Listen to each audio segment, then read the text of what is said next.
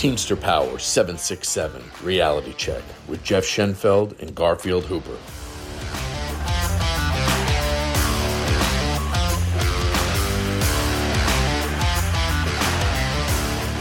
How's everybody doing today? Pretty good, Jeff. Pretty good. All right, good to hear. Well, today we have a guest on, a feeder driver. He's on a sleeper team, George Vargas, 17 years with the company. We wanted to talk about a couple of different things involving layoff language. Garfield and I will talk about the package. George is going to talk about the feeder language. We want someone here knows what they're talking about when it comes to feeders, and the company's laying off a lot of people, and we're going through a lot of things. There's a lot of frustrations going on right now, and I just want to help members sort through this. Yeah, Jeff. In my building, we can't staff 2 days a week, but yet they laid off 4 people this week. It's unbelievable.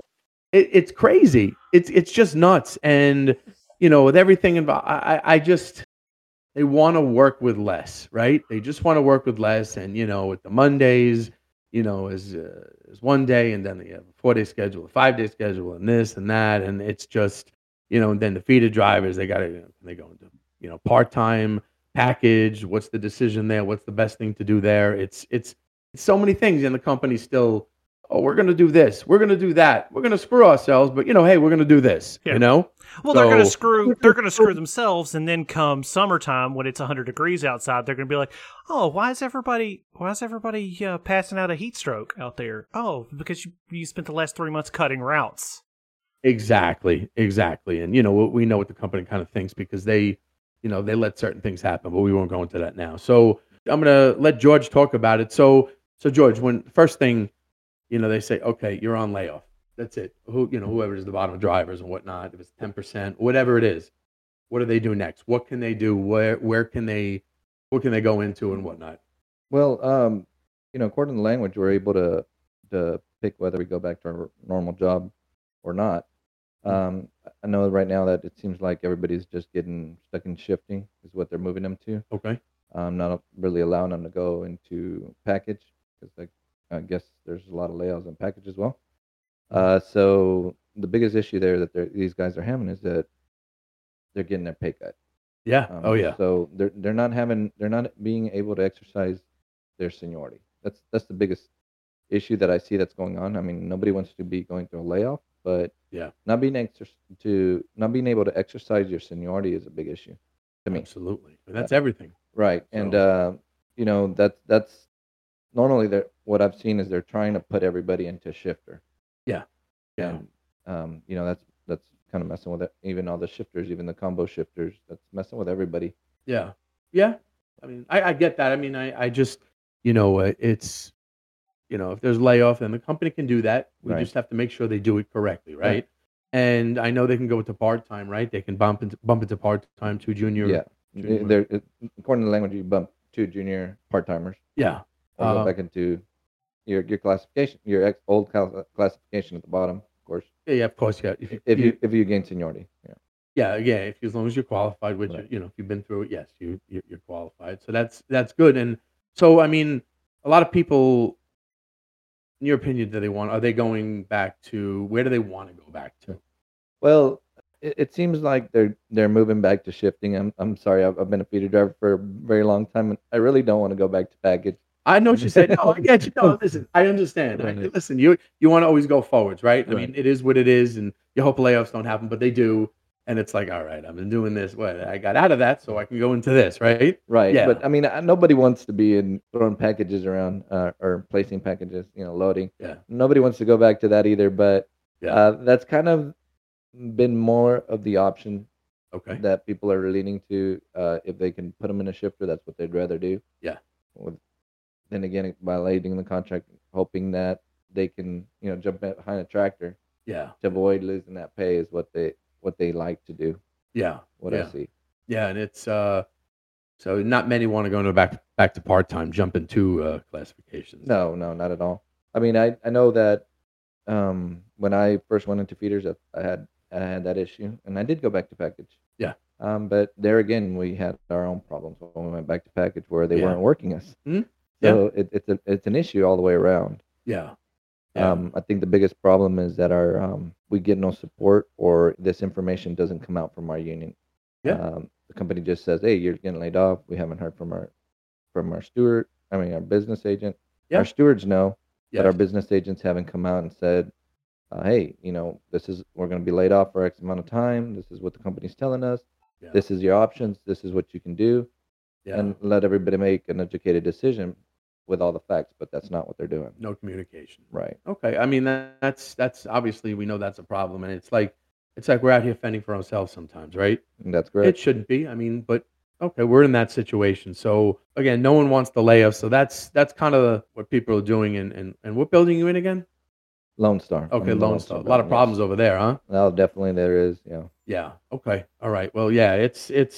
So I mean, it's going to continue. I mean, this problem's going to continue until hopefully our local can nip some things in the bud. And again, the company can do certain things. It's how we respond to it, right? Right. Yeah. I mean, So education. The members being educated helps a lot. yes, That way they know their rights and what they can do. absolutely, Right. absolutely. No question.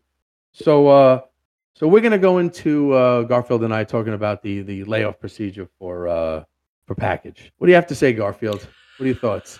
Well, I mean, I gotta say that our current center manager pulled everybody in that they were considering laying off. It was only 4 drivers from our building, and Okay. we were in there with me and one of the other stewards, and we spoke with them about it. And she's given them she tried to only give them 7 days, but the new language says 10. So I made her push it back a couple of days, and I believe it's going to be the 5th when these guys are going to get laid off. But like I was saying, Mondays and Saturdays, we already can't staff. Like, Yes. I think this past Monday, we had like 4 routes sitting, and that was after borrowing like 6 drivers from other centers. So we ended up having 3 supervisors run routes, which we of course filed on. And then they finally were able to get hold of one of the Tuesday through Saturday drivers that was able to come in at like 11 o'clock and start a route. So everything went out, but, we're already having trouble staffing those 2 days.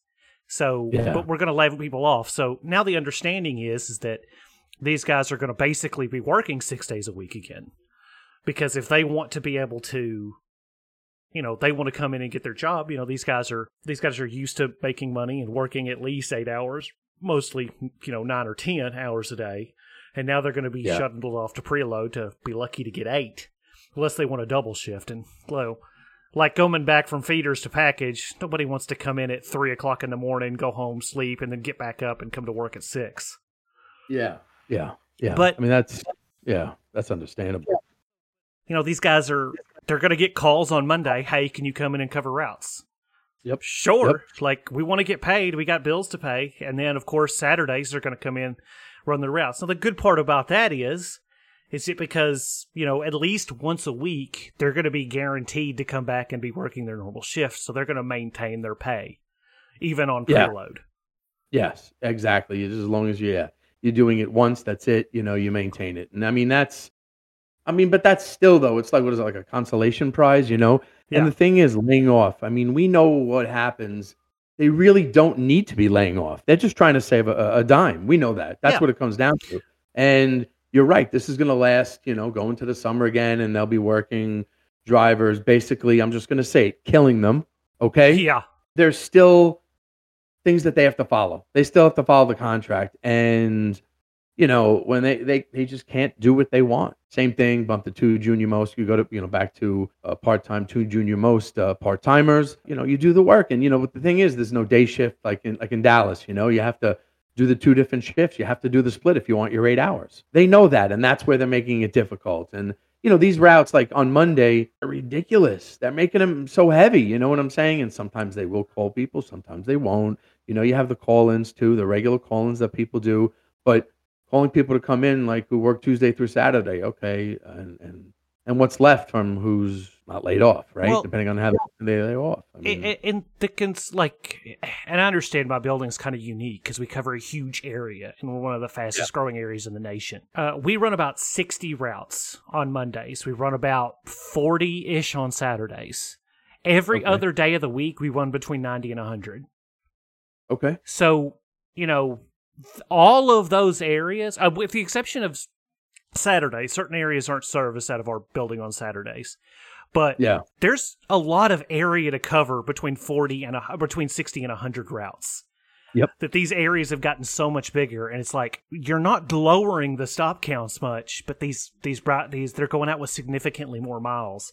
So we got people working until 9, 10, 11 o'clock on Mondays, and the same on Saturdays because these guys are having to cover such wide areas. Yeah. And this isn't going to be solving the problem in summer when it's 100 degrees.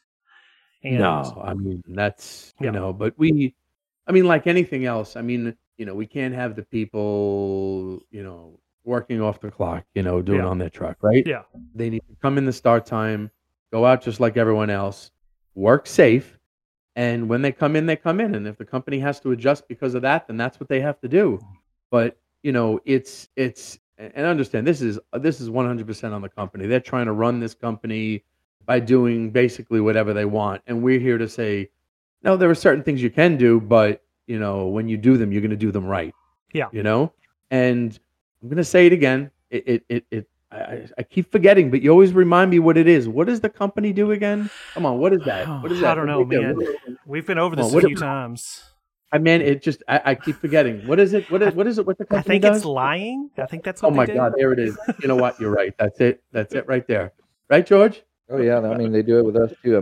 They lay drivers off, and then they have contractors pulling loads, and then they say they got some new ship drop is what they call it. Yeah. But they can't provide us who the shipper was, or they can't provide us the information. Our union doesn't. And the locals, they're not. Yeah, the locals not doing anything, and they just take the company's word for it instead of investigating it, figuring out if these loads are actually they're moving stuff with contractors. They're not making us pull more loads, but they're making contractors pull loads when we have people laid off. It's not right. That's a problem. You see that, Garfield. They're laying off people in feeders, and they have contractors working. Hell yeah. Are you kidding me? Are you absolutely kidding me? That's an absolute slap in the face. I just, and that's something we really, the local needs to really be on top of the company. Yeah. It's at least, in package, you don't have contractors, but they'll put a supervisor behind it. A contractor to us is just like a supervisor. Yep. Moving a load, delivering packages. It is the same way. We should be paid the exact same way. Absolutely. It's crazy the way things are working, and again, they're not doing things. They're not going about it the right way. The company, as usual, as members, we can hold them to it as best we can, but our local needs to really, just really hold them accountable. But I just want to say something. So also, anyone who has any questions about their layoff, please send it in, to our email. What was that email again, Garfield? It's 767realitycheck@gmail.com. Yeah, and any questions, whatever classification, send it in. We'll try to specifically help you. We just wanted to go over the basics of it, and it's just not good. The layoffs are never good, and it's just we got to hold the company to doing it the right way. So I want to thank George Vargas for coming on today. As usual, everyone have a good day. We all deal with national language, but on this podcast, when it comes to supplemental language, we deal mostly with the southern region. And as always, it's best to get advice from your local stewards or business agents. If you would like to reach out to us with any questions, we have an email address, 767realitycheck@gmail.com. That's 767realitycheck@gmail.com. And remember, strong people stand up for themselves, but the strongest people stand up for others.